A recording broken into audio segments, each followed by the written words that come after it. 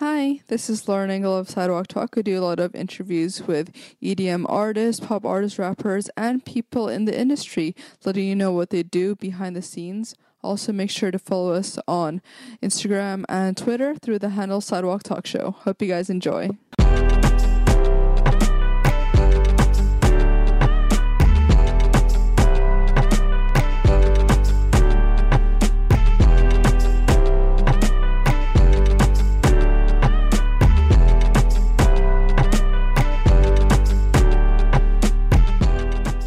Hi, this is Lauren Engel of Sidewalk Talk. Today I'm here with etc.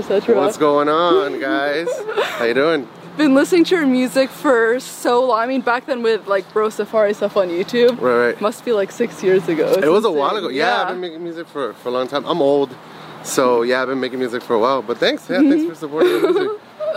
So you were originally born in LA or outside? I was born and raised in LA. I think I was born in Whittier.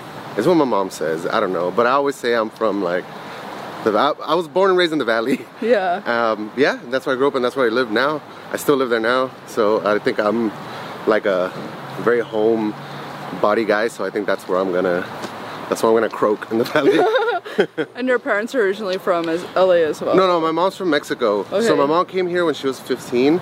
Or 14, 15, and she had me shortly right after, like here, like I was like an anchor baby or something. But no, and then she had me, and then she had my whole family, and then my dad. Didn't really know my dad. He didn't stick around, so there's that story. Yeah. But my mom's from Mexico, so I have Mexican heritage background. What career is she in? Or my mom, she's just working. She has no like career. She just has always been working her entire life. Because there's 6 of us, right? Wow, that's insane. And I'm the oldest of 6, so she's always been working, hustling, just to keep food on the table. And now that we're all getting older, like I moved out, my sister and my brother moved out. She only has to really take care of my little sister. My 2 older brothers kind of live with their dad at the time. So yeah, now she's just with them, and she just works a regular 9-to-5 job. I think it's like nighttime, which is crazy, but I guess it keeps her busy. Yeah, it keeps her busy. Yeah. Do you feel like you had pressure to be like a breadwinner when you were? Well, yeah, kind of, 100%.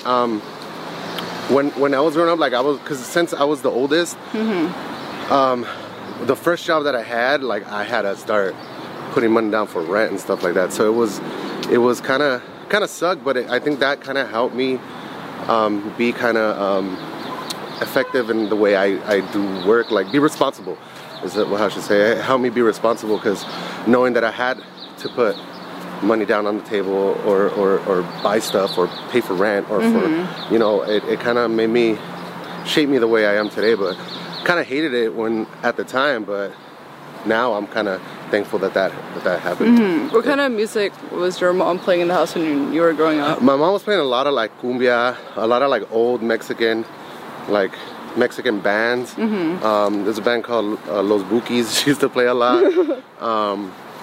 And I grew up listening to that every weekend, mainly because like on the weekends we had to clean.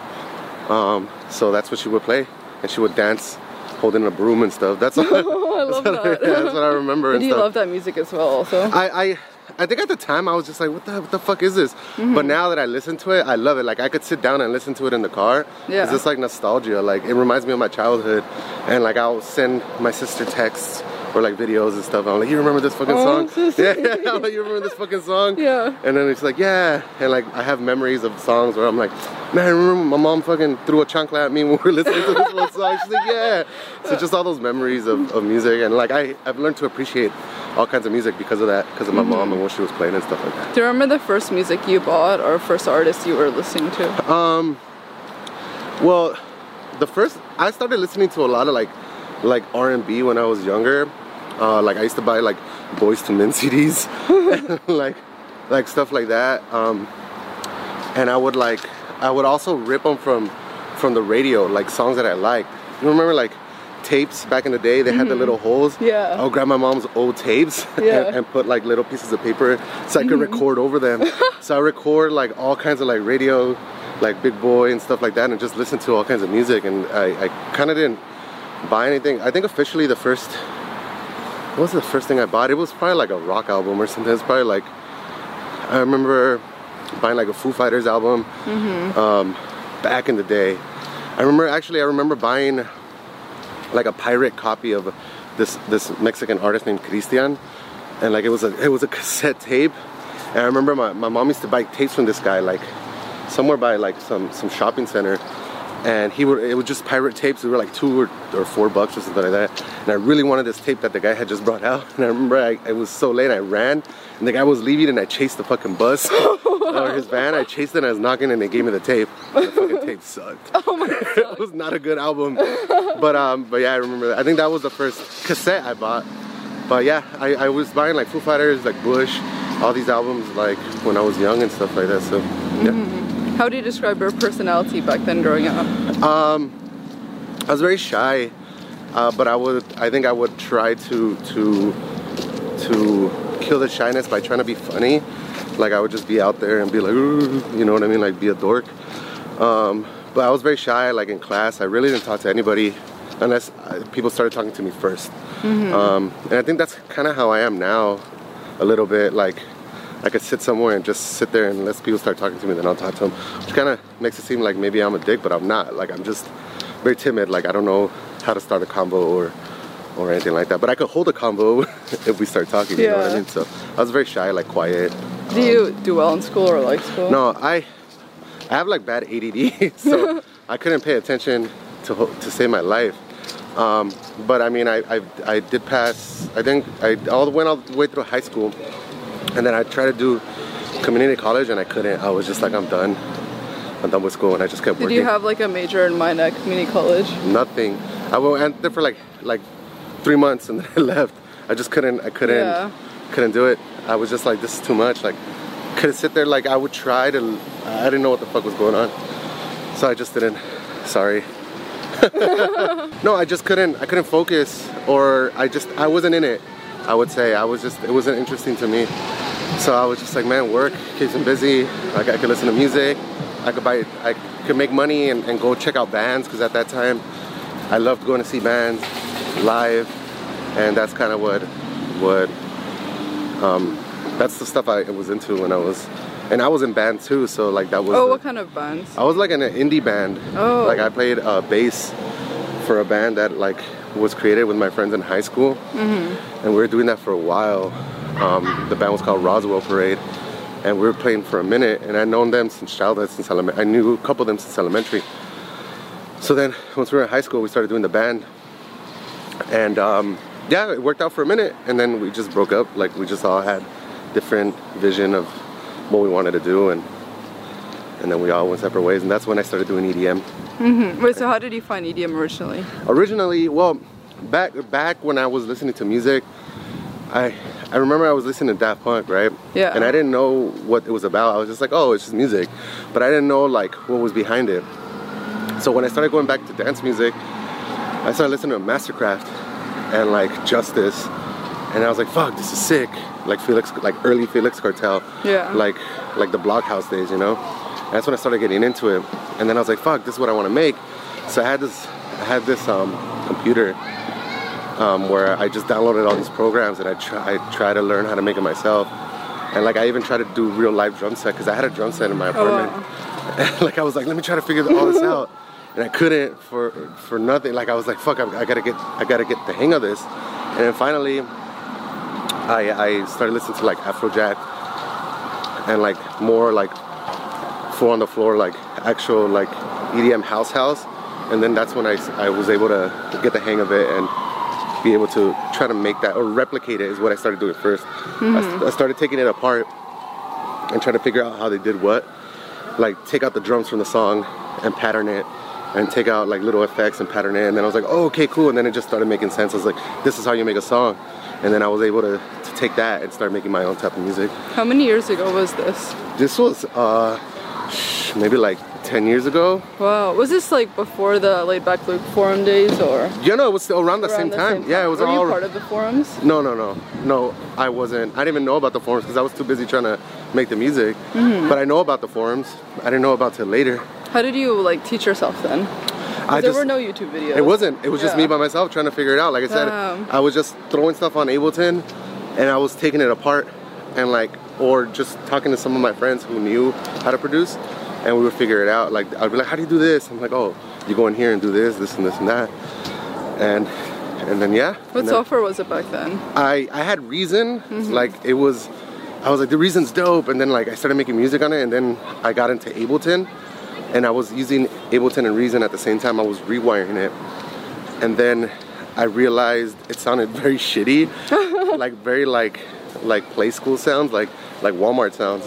So that's what I called it. I was like, man, this sounds like it's from Walmart. So then I ended up going full to Ableton, and I've been on Ableton since, and yeah, I've been able to work that since I started making like solid music. Did you have a moniker before, etc., etc.? No, I didn't. It was just, it began as etc., etc. So what happened was, I started making music and I was learning how to DJ, and then in the valley where I'm from, there was my homie started throwing his own parties, and back then it was like the Blockhouse days, right, electro days. There was like DJs like Discotech and Cold Blank, stuff like that were throwing the parties, and one of my friends was like, hey, I know you're making music, you want to learn you want to try to DJ one, or do you want to DJ one of the events? And I was like, fuck yeah, because I've been going to the events. And I was like, yeah, let's do it. And he's like, cool, what name do we use? And I was like, fuck, okay, well, I don't want to use DJ Jose, it's kind of weird. So then I was like, what kind of music can I make? I was like, well, I can make house, I can make you know, trance, I can make this kind. Like I was naming all the genres, and I was like, oh, etc., etc. I was like, oh, let me use that. So then I was like, well, how can I make it stand out? So then I added the exclamation points. So then it was just that. It was just a name I needed for a party. So then after the party was done, they're like, hey, you want to play again? I was like, yeah, cool, let's do it. And then he was like, you want to use the same name? I was like, yeah, why not? So then it just stuck, and that's the name I used. It was always like a filler name. Like I'll use that until I could find something. Then it just stayed. And then I was just like, well, you know what? I'm just gonna use this name, and I've been using that name since. So. And the branding, like the robotic branding, was what, from a toy? It was from a toy. Yeah. So, because I've always loved robots since I was little, just like that punk and stuff like that. I was like, oh man, how can I use it? And I didn't like pictures of myself. I still don't. So then what I started doing was I started using a robot logo that I found somewhere, and then I started putting it on either my face or other people's, like other actual DJs' heads. And then I started using that as the actual flyer or whatever it was for I was DJing and then it just became the logo. And I think it worked. Yeah, it worked out. Now I'm like, fuck, like, no, even people back then were like, you should wear a robot head. I was like, I don't want to wear a robot head, man. And now I'm thinking like, man, I should have wore a robot head. But no, I like it. Yeah. How it is now, so. How do you, I feel like you're probably one of the original people, DJ producer-wise, that grew up in LA. So what was the scene like back then and compared to now? The scene was crazy back then. It was like very indie, I would say, like very bright colors when you would go to parties. Because it was like Blockhouse and it was electro. So it was like a bunch of people going out, having fun and dancing. I would go to like to Dim Mac Tuesdays, Stevie Aoki's party that it was every Tuesday at Cinespace. And yeah, it was just, wow, it was just like little scene kids, I would say. Like I would wear the glasses with no lenses and shit. Like, you know what I mean? Like, it was just like how you see pictures of is how it was. And it was cool. It was like more so like, it was small and intimate. So like you knew everyone who was there, right? Not like now when you go, it's like hard to get through crowds and stuff like that. But yeah, you knew everyone was there. It was packed, but whoever you bumped into, you knew somehow. And it was cool, and it was great. I knew some of the DJs, I didn't know many of them, but yeah, it was a dope time. And the music was dope, and it was mainly because it was a lot more like remixing, right, than it is now, where it's like your actual music. Who were the DJs back in the day that you would see at these parties? It was like Stevie Aoki. It was like Stevie Aoki, La Castlevania, Felix Cartel, Mastercraft, like Justice, Busy P. Who else? It was just, yeah, everyone who would come in town. It was DJ AM. Who else would come? DJ Medi, A-Track.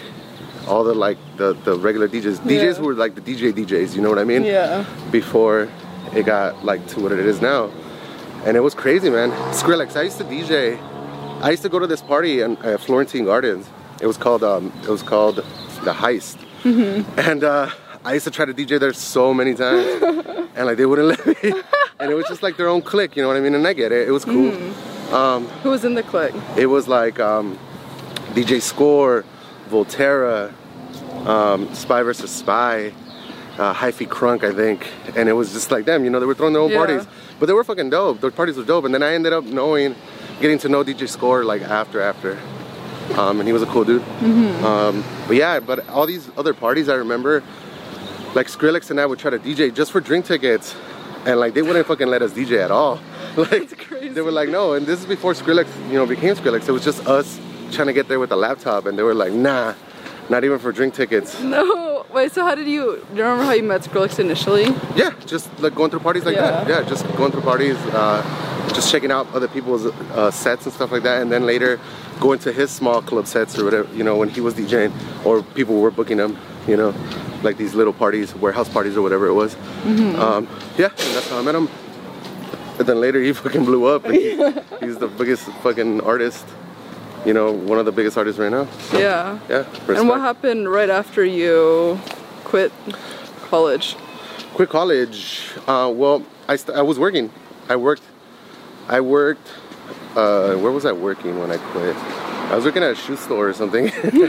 And then after the shoe store, I started working at a dealership.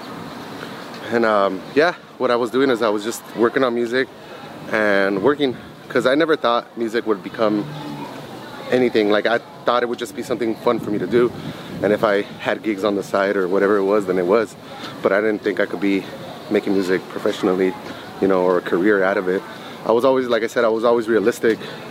I was always taught to, like, you need to be responsible, you always need to have rent money, you always need to be able to put food on the table or support yourself, you know what I mean? So I always had a job. And yeah, I worked for 8 years at Volkswagen at a dealership. I was a service advisor. So you know the guys that come? Yeah.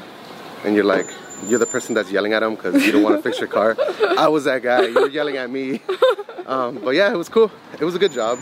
I liked it. I feel like if something were to happen and I needed to go back and get a job, I'll probably go back and be a service advisor.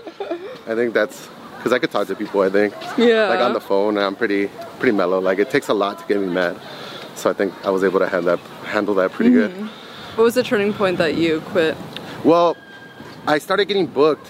Like I met Bro Safari online, and then he was doing this tour, and I ended up getting an agent. His name is Ben, and he signed me. I would say he signed me like a year before, and I knew I wasn't gonna get any gigs until like music started coming out. So then I started like putting out music, and I started putting music out. I'm at decent, and then people started wanting to book me. So then I started missing a lot of work. So they fired me. So I got fired, and it was crazy because it was like kind of like a blessing in disguise. I didn't know what I was gonna do. At this point, I had one kid, and one kid was on the way, and so I was like, fuck, like we're gonna lose insurance. Like, how old were you at this point? I was 20. I'm gonna say 25, 26, maybe. I'm trying to think. Yeah, maybe 25, 26. I was like, yo, like I need insurance. Like my wife's gonna give birth. Like we're gonna lose her insurance. Like I'm gonna have to pay out of pocket. Like holy shit, what's gonna happen? And so I just went with it. I was like, fuck it, let's go with it. And we took a dive, and that's exactly like Bro Safari's story. Yeah. Is it? Yeah. It's crazy. Yeah, no, so that's what happened. Yeah, I ended up just making it full time and making music like non-stop. And yeah, thankfully it's been working out so far. I'm trying to knock on some wood. Like right between two trees. Yeah, I'm like slowly running. Oh, it's worked out. It's worked out so far. And I'm thankful that happened. But yeah, that it wasn't like more so like I went and ventured off. It was kind of like I got fired, so this was my plan B, and I was like, fuck it, let's do it. What a better time to do it than now. You know, if there were another time it wasn't presented, I don't think I would have done it. You know what I mean? So I think if it didn't happen the way it happened, I probably still would have been working. You know what I mean? But yeah, it happened. And how did you get more into the Moomba? Well, Moombahton happened. I would say I was making electro music and like house music, right? And then I remember one time I was talking to some friends and like, hey, have you heard Dave Nada started making moomatone? And I was like, oh, what is that? And they were like, here, they played it for me. And I was like, oh, so it's house, just slow down, really slow. And they're like, yeah, kind of like reggaeton. And I was like, all right. And I started listening to it and I was like, no, I don't like it. And I was like very adamant, like, this sucks. But then like I listened to a couple more songs and I was like, fuck, this is looking pretty dope. And then I started making it.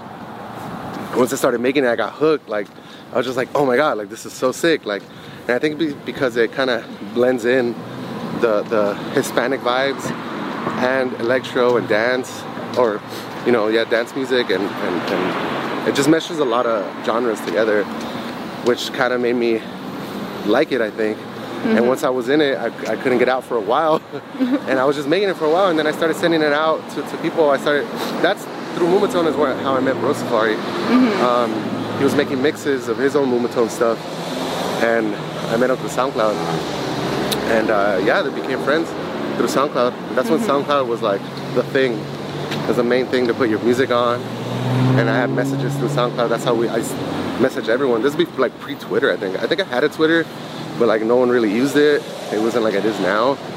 But yeah, I would message everyone. Like, that's how I met AC Slater. That's how I met Diplo, through SoundCloud. Just like writing them through SoundCloud, and they wrote back. Wow. So it was crazy, yeah. And that's how I met him, and we started making music together, moomatone. And then I just started making my own moomatone and started writing EPs and stuff like that. And it became, yeah, I think that's kind of got my foot in the door. I think trap was, but then moomatone kind of kept me in. Yeah. It was cool, yeah. I met Dylan through Dylan Francis through SoundCloud too. So yeah, love those dudes. Cool dudes. How did you meet Salvatore Ganascia? I feel like that's before he went viral, right? No, yeah, this is way before. 2015. I met Salvatore when we were writing the song for Dim Mak. It's called Money. I had met him before. We were just sending music to each other. And then finally he was like, hey, let's write a song. And then we wrote that song. And yeah. And then ever since I've seen him every now and then, like I'll run into him at the airport. He's normal. He's not like dancing or anything. He just walks up. He's like, hey, what's going on? He's a normal dude. Don't let the internet fool you. Nah, I'm just playing. He's crazy. He's crazy like that. He's wild. How about he's at the airport doing handstands and shit. Oh my God. That's how he is. I want to see that though. Yeah, for sure. Food court, like just fucking dancing, waiting for his burger. How did you meet the Barong family? Moran family, I knew the Yellow Claw guys for a minute. And I've done a few shows with them. Well, I've done a bunch of shows with them. And they're on the same agency as me. So whenever we would see each other at parties or anything like that, we would talk. And I never really, because I was putting out stuff on Dim Mak and Matt Decent and doing stuff on myself. So I was kind of like, oh, I'm always like willing to jump, like try a different label, because I like, you know, spreading love around and you know, doing projects with other people and connecting.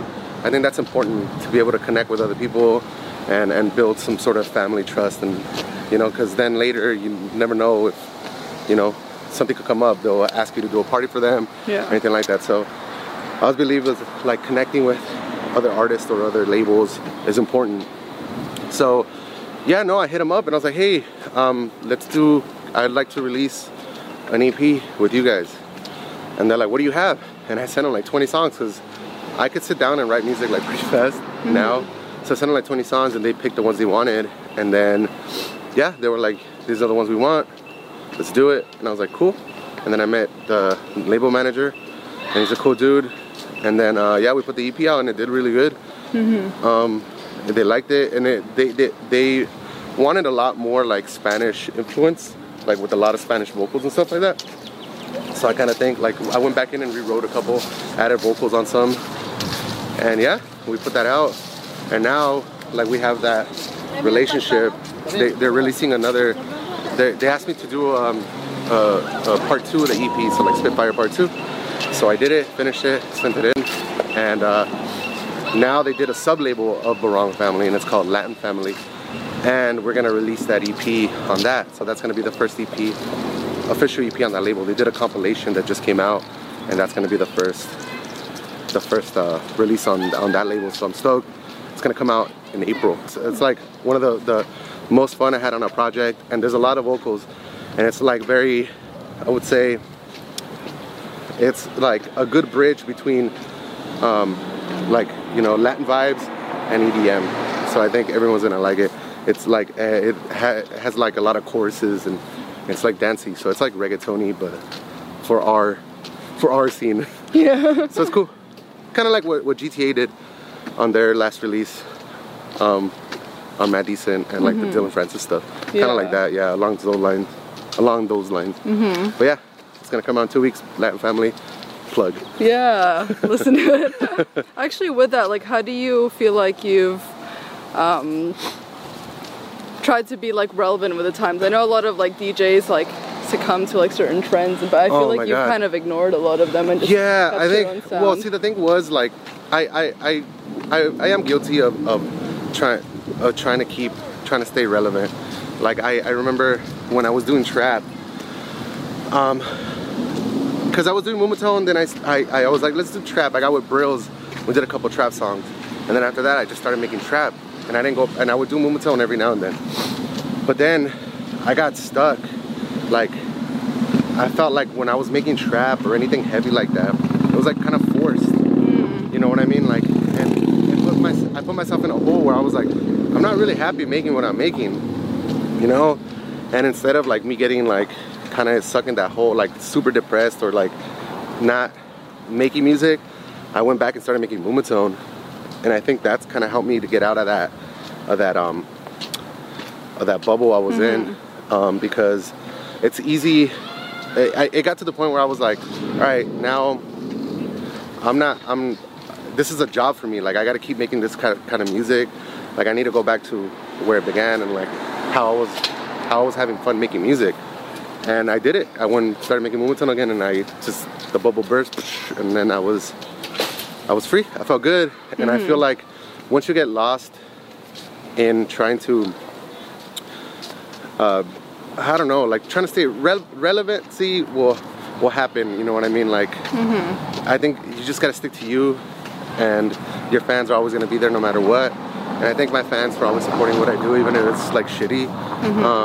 But yeah, I think you gotta stay true to yourself. That's most important, because without that, then you're not happy making the music you're making. And I think that's what I've been trying to do, just make what I make. And yeah, I think for me first, because yeah, music is kind of like, it lets out a lot of stress I'm having, or like, you know, what I'm feeling. And music is just feelings, you know what I mean? Like, it's just how you're feeling. So yeah, I try to be funny every now and then and throw the meme out there. I meme, guys. I'm not that old, I know what a meme is.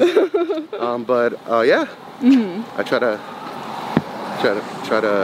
try to stay relevant, but not like I just do my thing. How do you say you've grown as a person compared to when you were younger?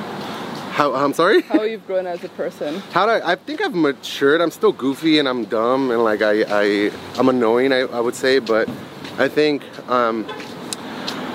I've known what's more important now, and like, you know, what priorities I have, right? So my main priorities now are like my kids, you know what I mean? Like music's gonna come and go, but I'm always gonna be a dad, you know what I mean? So I think being a dad helped me mature into being who I am, and just being there for my kids and being able to provide for them, because ultimately this is why I'm you know, providing, and I gotta, like I said, gotta bring bread to the table, whatever it is. So like if this would end tomorrow, my music, then I would have to get a job, you know, because I gotta support my family. And that's, you know, I think it's just being mature. And I think I've matured a lot like that, because back in the day, like, I just didn't care. Like, I'd be like, hey, let's go do this and do that. Like, just crazy Jose. Yeah. Now I'm just like an old man Jose, just at home, you know. So I don't know. I think I think you just find it in you. Once you get older, like I said, you start realizing what your priorities are. And yeah. I think that's what's important. What is it like being like a dad in EDM though? Like the shows and so much touring. Oh man, well, the good thing was that my kids were little when I started touring heavy in the beginning. So it wasn't that bad. Now they're a little older and they both go to school, so they're busy at school all the time. How old are they now? My daughter is 8 and my son is 6. Yeah. So so now they both go to school, and like they understand like I gotta go work, and like they know what I do and stuff like that. Probably like the coolest dad out of their class. No, they don't think I'm the coolest dad. They hate me. No, they think I'm annoying and stuff like that. I'm that dad. I'm like the dad joke guy. Yeah, my daughter's been rolling her eyes at me recently, and I'm like, oh fuck. So, but yeah, no, they're used to it now. And I don't leave as much as I do unless it's a heavy, like unless I go to like Europe or Asia and stuff like that. But for the most part, I do like 2 or 3 shows a week, and then I come straight home. Like I don't stay out more than I need to. Yeah. And then yeah, I try to, like during the week is when I'm with them and I do everything with them, and then the weekend is when I'm gone and stuff like that. So yeah, they understand what I do, and it was hard. I felt like when I'm gone for like a month or something like that, then it gets hard for me. I'm like, fuck, I want to be home. Like I miss my family and stuff like that. But yeah, I think they understand. Yeah. They know. They know what's up. I'm the cool dad, I know. Even though they don't want to admit it, I'm cool. I'm not cool. What does love mean to you? What does what? Love mean to you. Love mean to me. Shit. Love is unconditional, right? Like you will do no matter what it takes to make the other person happy, and support them and be there for them, and they'd be your number one. Yeah, just like my kids and my entire family and my girl, like they're all my number one. So I love them, and if you know, I would do anything for them. Yeah, I love that. Yeah. Last question, what do you want to be remembered for? What do I want to be remembered for? I don't know. I just make cool music. Guys who made Moomatone. Not great again, because it's always been great. So I don't know. Just you know, your favorite robot, etc., etc. Your favorite robot. That's me. Yeah. That's it. This is awesome. Thank you so much. Yo, thank you so much for having me. This is so cool. I regret it. I was saying it was so cool, and I was like, it's a cool day. Look at all these layers. I'm like wearing t-shirts. I'm like, it's not gonna be hot today, and I'm like, oh, fucking sweaty over here. Man, but I had so much fun. Thanks for having me. Yeah, thank you. I love you guys. Bye, guys.